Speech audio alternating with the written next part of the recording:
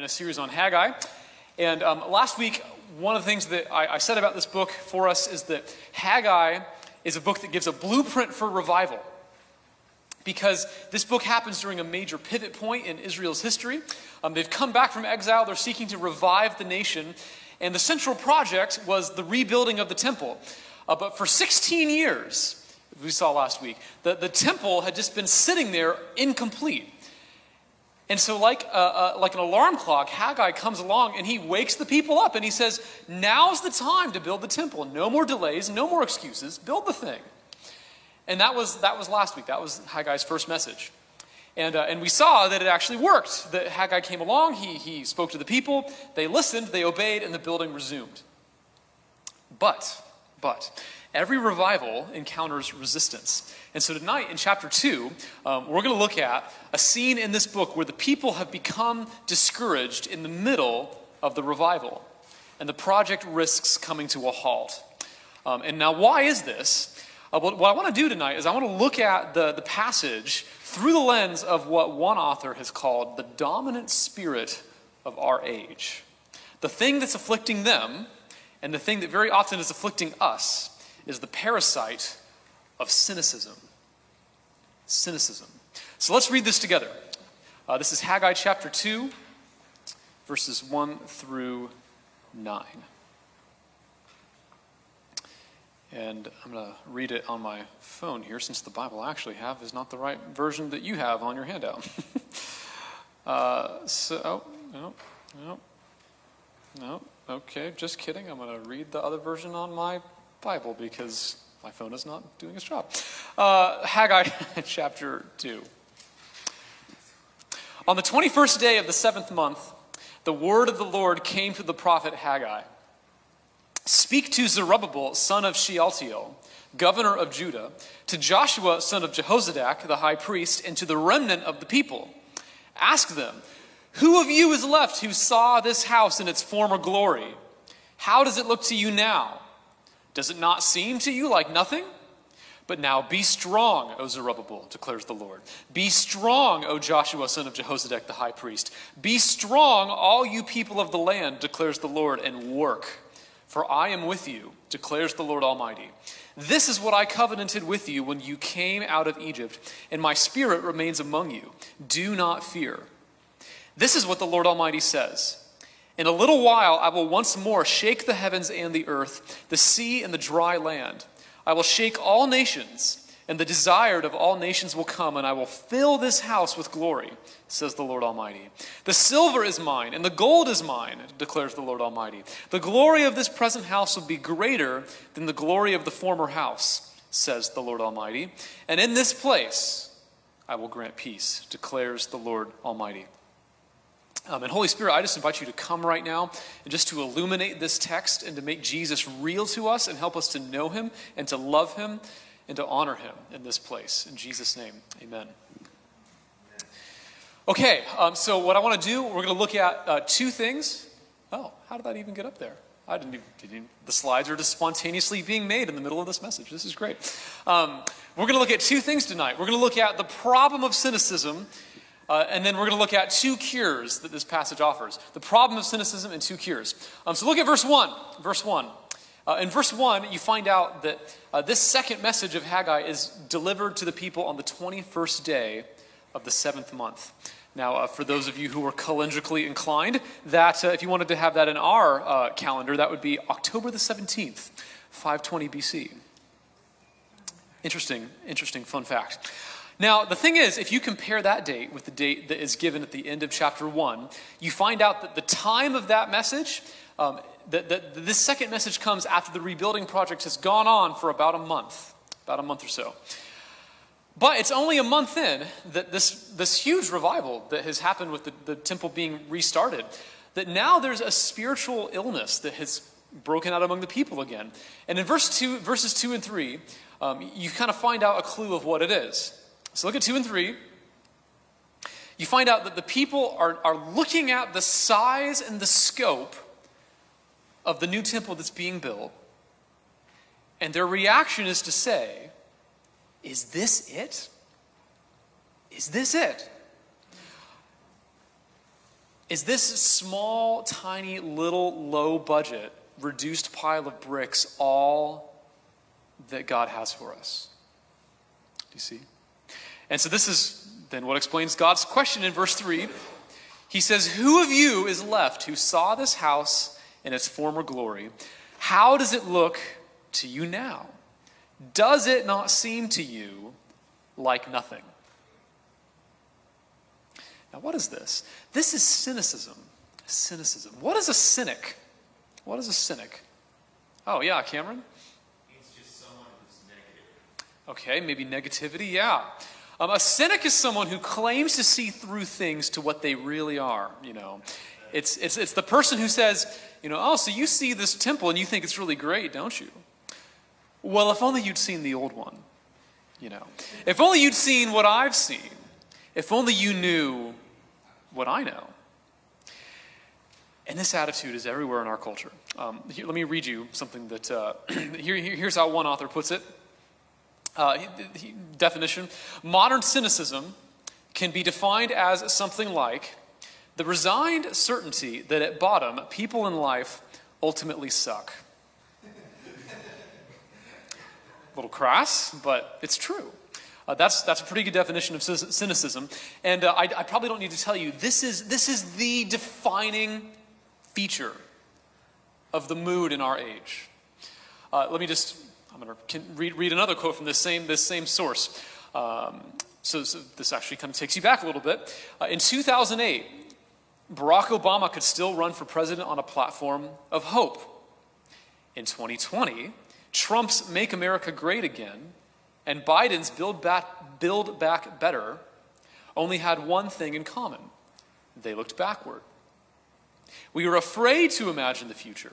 Rather, we are afraid of what we cynically predict. Climate change, World War III, demonic AI overlord. People are constantly talking about change, but have never been more afraid of it or cynical about its possibilities. Now, do you see this? I mean, I'm sure, like, as I'm saying this, it's the spirit of the age. You can see it everywhere. Now, one of the things that makes cynicism so powerful is that it's actually based on truth. Now, notice that God here actually doesn't contradict the people's assessment. He comes to them and he says, "Does it not seem to you like nothing?" He's saying the temple really does kind of seem scrawny and insignificant. And in fact, this is somewhat applicable in our own day. You know, the fact of the matter is that we don't know what the future is going to hold. The fact is, we do live in unstable times. It's not impossible that in the next several years that there will be all kinds of terrible things that might happen on the world stage or the economic stage. But this is the whole point.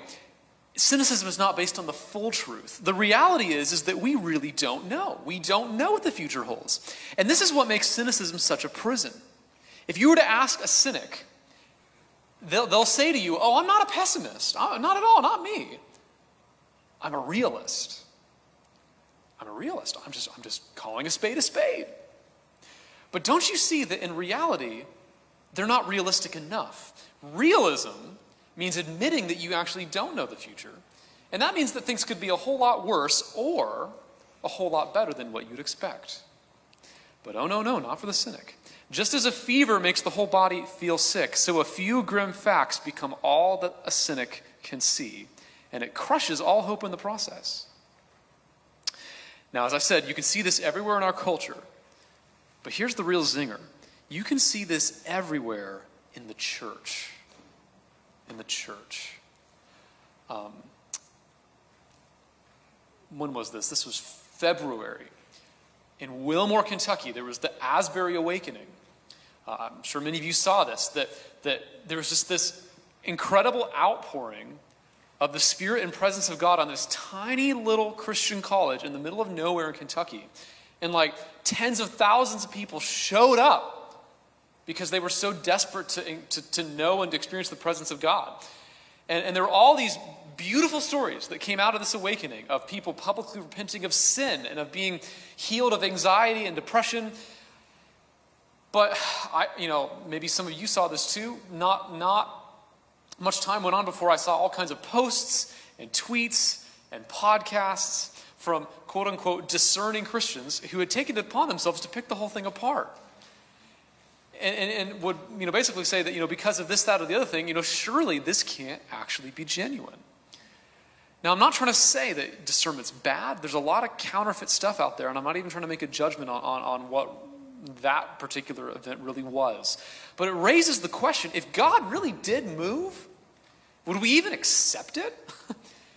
Would we even accept it? Would we just pick it all apart and miss the very thing that we've prayed for? And notice that among the church people in Haggai's day, this is the same thing that's happening. And, by the way, there's an age distinction here. Notice that it's actually not the young who are disappointed in the new house. In verse 3, it says that those who saw the house in its former glory are the ones who are complaining. In other words, it's the older generation. And in our day, cynicism has gotten into the bloodstream of pretty much everybody, but there's a hint here that this may be a risk of those who particularly are in the second half of life. Now, I hope that's none of us, if you know what I mean. But second half of life or not, it could still be the case that maybe you consider yourself a bit of an old soul. Maybe you consider yourself just someone who kind of identifies with older age. And I want to warn you that this passage says that you have to beware the spirit of cynicism especially if that is the case. The older generation looks at the temple and they say, sure, that's a temple, but if only you'd seen the temple. Oh, how I pity the younger generation. Oh, how I wish that it were still the good old days. Raise your hand, by the way, if you feel like you've encountered that spirit from others in the body of Christ. Yep, a little bit. So cynicism. It's a big problem for them. It's a big problem for us. And what are we going to do about it? In this passage, there are two cures that Haggai gives. Two cures for the fever of cynicism, and here they are. Number one, you have to know something about what God is doing in the present. And number two, you have to know something about what God is going to do in the future. So let's look at these two. First of all, you've got to know something about what God is doing in the present. So go back again to verse 1. It's there on the handout. And this is where we're told that this message comes on the 21st day of the 7th month. Now, when we read this date, it's a little bit, doesn't really mean anything to us. If we were them and we were reading that date, it would be a little bit like saying, on July 4th or on December 25th is when this message came. Because the 21st day of the 7th month was the last day of the Jewish Feast of Tabernacles. Anyone know what the Feast of Tabernacles is here tonight? Whenever spent much time thinking about the Feast of Tabernacles? I see some people nodding. Yeah, the Feast of Tabernacles is one of the three major feasts that God commanded the Jewish people to celebrate in the law of Moses. It was 7 days long. Imagine if Christmas were 7 days long. I guess the song says it's 12 days long, but no one really celebrates Christmas for 12 days. Anyway, this was 7 real days. And during those 7 days, God commanded the Israelites to take palm branches and palm fronds and to make themselves little shelters, little tabernacles to live in. So you can kind of think of it as like a week-long national campout. Yeah, pretty fun. Could you imagine if all of America did that? You wouldn't want to do that in the South, though, because if you go camping in the South in the summertime, it's just like roasting hot. You wouldn't want to do it. But anyway, so what's the significance of this? Why does God command this big national campout? Well, the reason behind the ritual was that the Feast of Tabernacles pointed both backward and forward to two great events in the history of Israel. On the one hand, it looked back to the Exodus. When God had crushed the Egyptians, he'd rescued the Israelites, he'd split the Red Sea.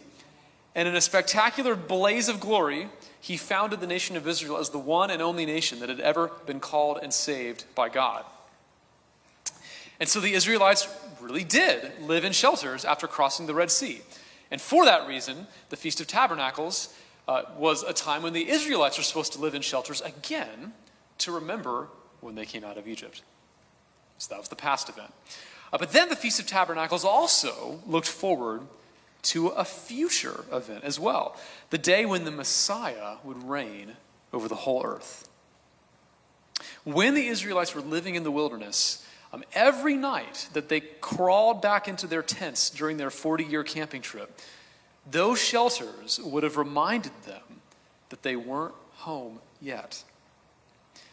And just think, surely they must have dreamed of a day when they would actually enter the promised land, when they'd enjoy not just peace, prosperity, and permanence, but they would actually get to no longer have to live in a tent, but they'd get to dwell in a house, in a home. And so the Feast of Tabernacles looks forward to the last and greatest day of human history, when the long-awaited Jewish Messiah will reign as king and everything will be made right again. So it is a little bit ironic in a way. This is a holiday that both looked backwards as well as forwards. Backwards to the greatest day of Israel's past and forwards to the greatest day of Israel's future. Does that make sense? So this is when this message is given. The timing's significant. Now, maybe some of you who grew up reading the Chronicles of Narnia by C.S. Lewis, you might remember there's a scene in the prequel book, The Magician's Nephew, where the boy Diggory and his friend Polly find a portal into what they assume is a different world, but they actually discover that the place it leads them to isn't an actual world. It's just a big forest that's full of more portals to other actual worlds. And so it's just nothing there but a bunch of portals and a bunch of trees, and so they decide to call it the Wood Between the Worlds. Well, the Feast of Tabernacles was the feast between the worlds. It's right in the middle. Not in the past, not in the future, but in the present. And the present is a breeding ground for cynicism. I mean, think about it. You can't go back to the good old days of the past. And the future, even if the future is good, feels too far away. So instead, you're stuck in the present in a scrappy little tent. So you see the math here. The high expectations from the past plus low expectations for the future equals cynicism in the present. See that? And so you can see why it's so fitting that this message comes when it does. The way the people would have been celebrating the Feast of Tabernacles, the way they would have felt about this, it's exactly the same way that they would have felt about the temple. They're thinking to themselves, we know that God was in the temple in the past. We know he'll be in the messianic reign in the future. But surely he can't be in this scrappy little tent in the present. Do you see that? And do you see the way that we do this? We say, we know that God was there with John Wesley and Charles Wesley and George Whitefield and the Great Awakener. We know he was there with, when Billy Graham preached the gospel to millions of people. And we know that one day Jesus is going to come back and it's going to be amazing, but it doesn't seem like God's doing anything to me right now. We say that, don't we? We have the same, we can fall guilty of the same spirit of cynicism. And so God breaks in with a promise for the present. Look at verses 4 and 5. Who of you is left who saw this house in its former glory?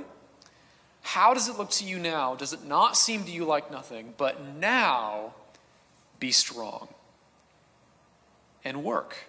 For I am with you, declares the Lord Almighty. This is what I covenanted with you when you came out of Egypt. My spirit remains among you.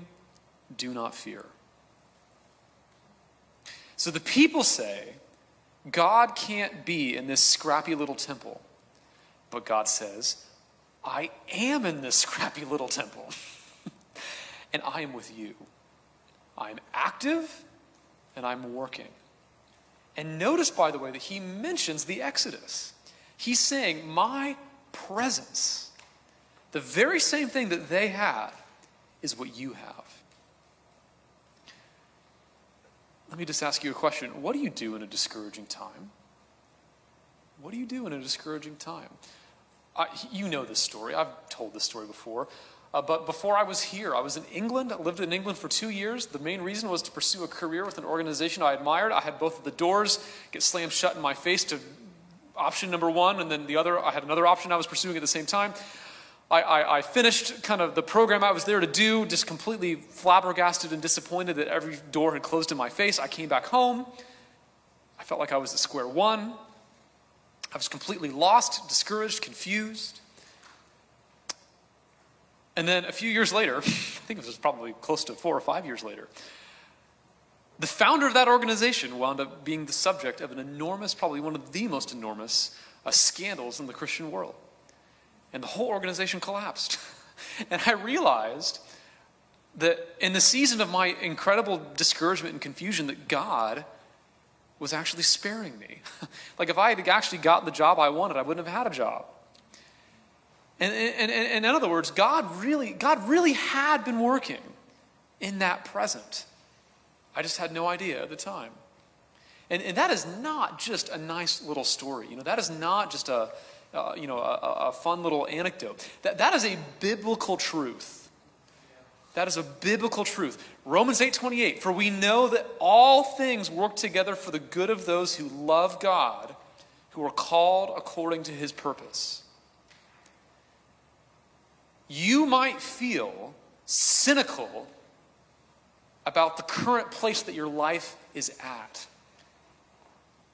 And I just want to tell you, it's either your word or it's God's word. Because God's word says that no matter how mundane or dark or dire your present circumstances are, God is working in the present. He is working in those circumstances. He is working through those circumstances to bring about his perfect plan for our good and his glory. And that's what we need. See, when you're confused, when you're hurting, when all your outward circumstances just, make it seem like God is absent and has abandoned you, and that nothing makes any sense, we need the assurance that it's not true, that God is active, that he's there, that he's working behind the scenes. Now let's apply this. There's a lot of hand-wringing among people of faith right now about the future of Christianity in America. Lots of studies are showing that American Christianity is declining, will continue to do so for the next several decades. And the default reaction is typically to say, we have no choice but to be cynical about this. And just to say everything is awful and that God can't be working in this. And I just want to tell you that is not of God. You do not have to be a cynic because God is working in the present. Let me tell you a story. In the 5th century, as the Roman Empire was crumbling, there was a young man who was born into the British aristocracy. He was abducted one day by raiders. He was sold into slavery into a distant country. And for the next 6 years, this young man lived as an obscure slave. He suffered hunger, hardship, and loneliness.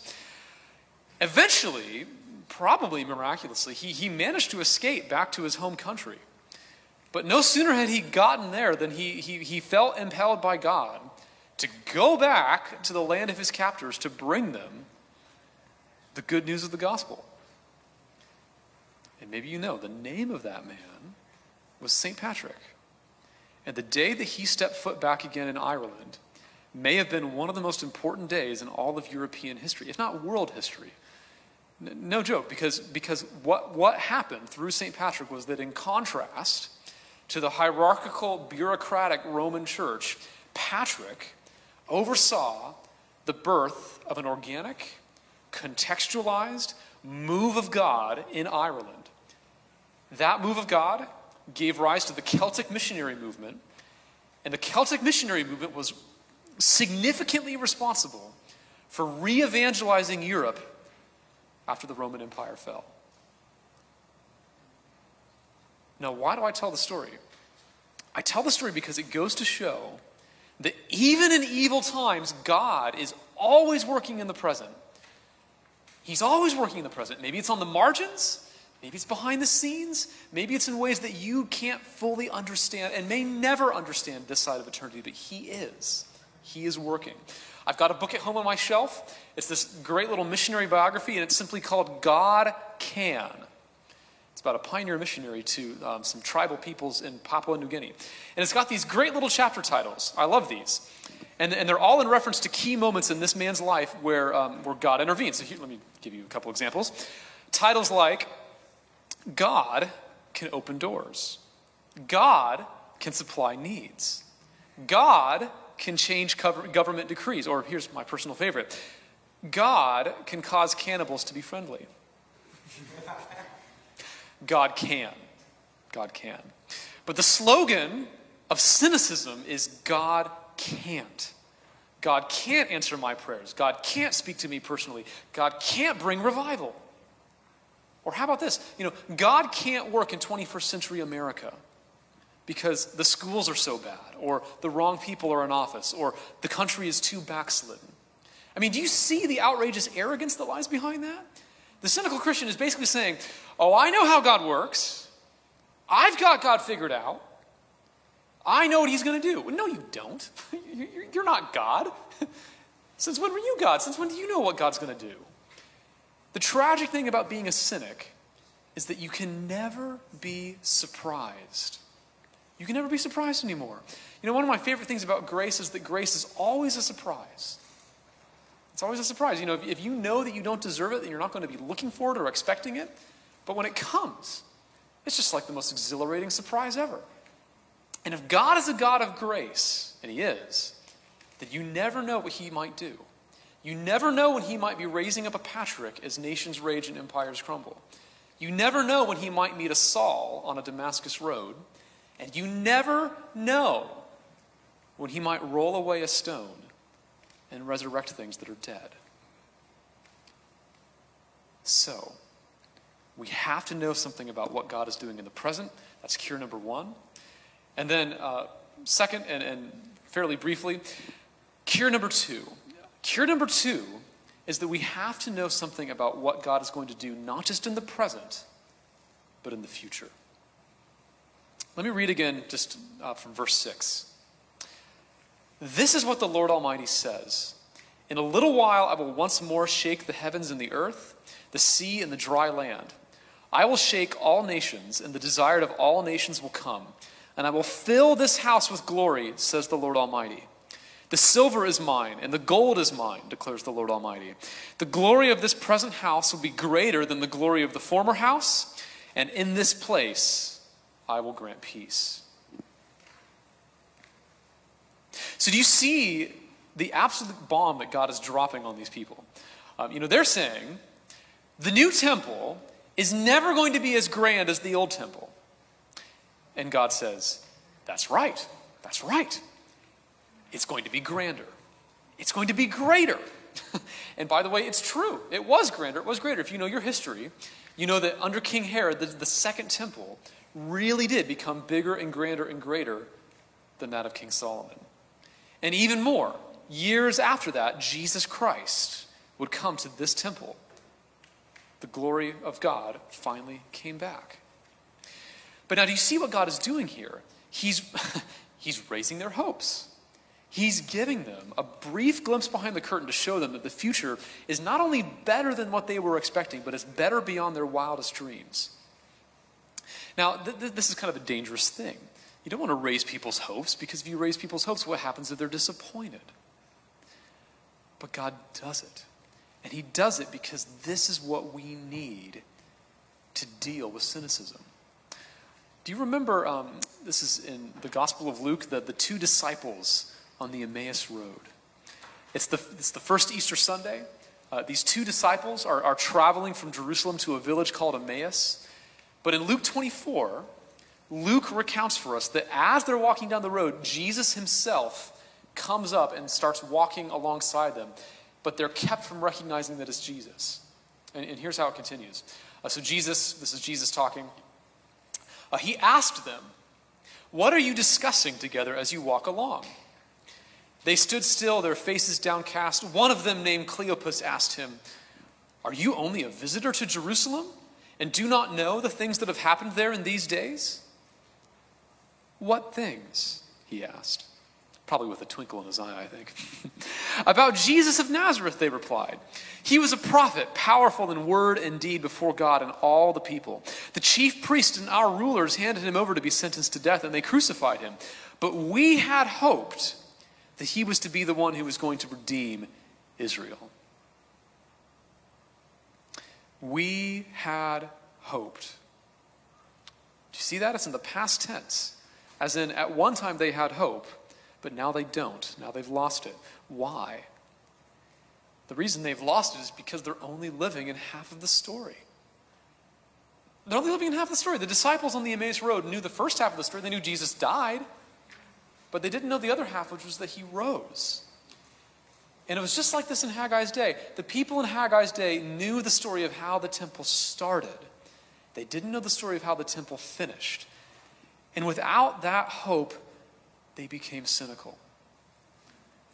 But what if our wildest dreams were really true? What if there really were that kind of hope for the future? Anyone here read Lord of the Rings? Any Lord of the Rings fans? Yeah. Okay. I just finished the Silmarillion last December. It was great. Would recommend. There's a little essay that J.R.R. Tolkien, the author of the Lord of the Rings, wrote. And it's a little essay called On Fairy Stories. And it's sort of like Tolkien's philosophy for how to write good fantasy, or he called them fairy stories. And in that essay, he makes the observation that one of the great values of fairy stories, such as the Chronicles of Narnia or the Lord of the Rings, is that even though the stories themselves are obviously false, what they do is they unveil the world that we want to be real. And it's the world that you find in every good fantasy book. It's a world where just when it seems all hope has been lost, a light triumphs over darkness. It's a world where good defeats evil, where love lasts forever, where death is not the end. Now, even though we know that the fantasy world isn't real, the reason these elements show up again and again and again in all the stories is because we hear them and they sound so right. It feels like they should be real, even if we know that they're not. Except in one case. Tolkien was writing as a Christian, and he made the observation that the gospel has all the elements of a good fairy story. Good does defeat evil. Love does last forever. Death doesn't have the last word. The only difference is that the gospel is true. The gospel is the true fairy story to which all the other ones point. And that is not just being figurative here, because on the Emmaus Road, Jesus revealed himself as the risen Lord.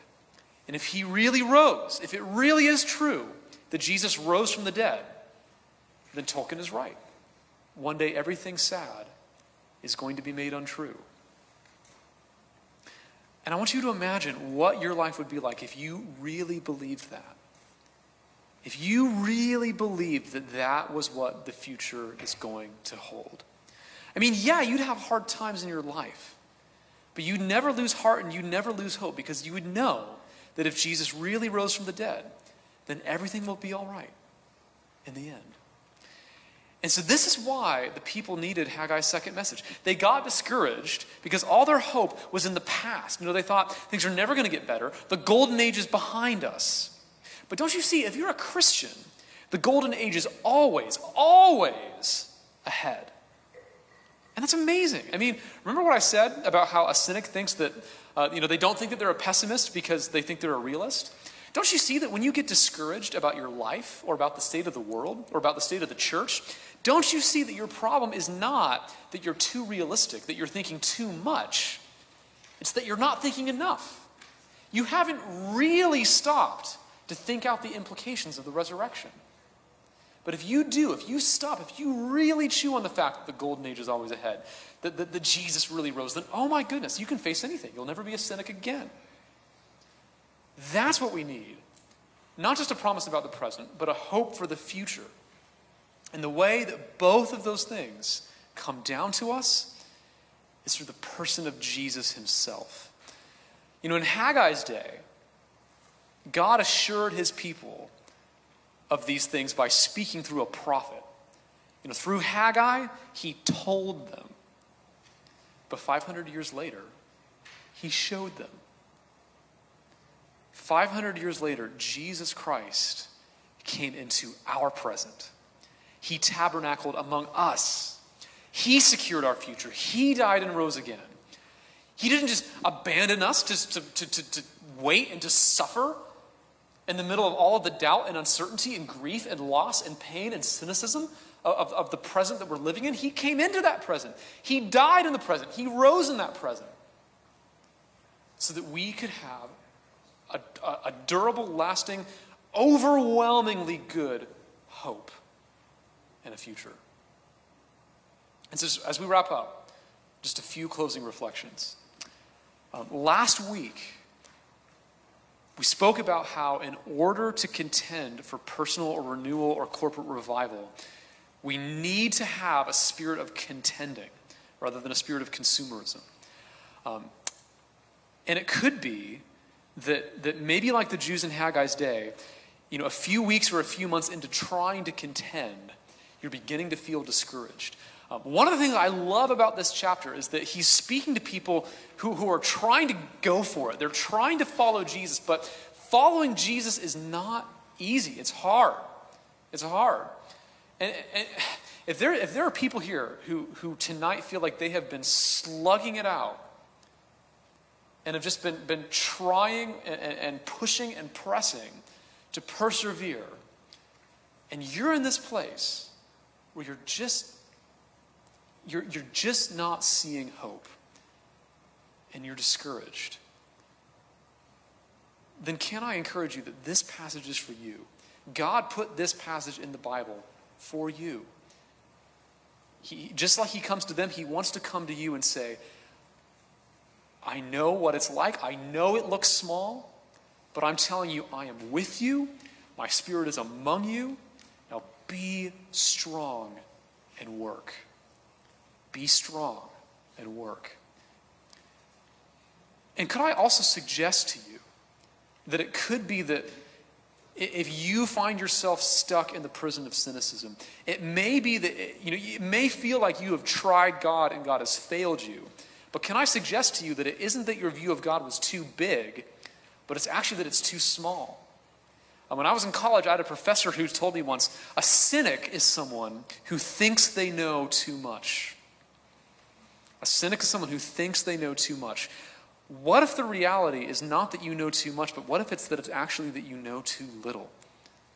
The disciples, they thought on the Emmaus Road, they knew about his death. They didn't know about his resurrection. Jesus wants to exchange a cynical faith tonight for a childlike faith. Children know that they don't know everything. Children know that it's not about how much they know, it's about the trustworthiness of the Father who holds their hand. And a faith that knows that it doesn't know is a faith that still has room for awe and wonder. Don't you want to have awe and wonder in your life? That's what Jesus wants. It's what he wants for us. And so just as we close, I'm going to pray for us. And I'm going to pray that God would just pour out just a spirit of renewal, a spirit of childlike faith and encouragement, especially if you know that you're here tonight and you are in need of that kind of refreshing. So would you pray with me?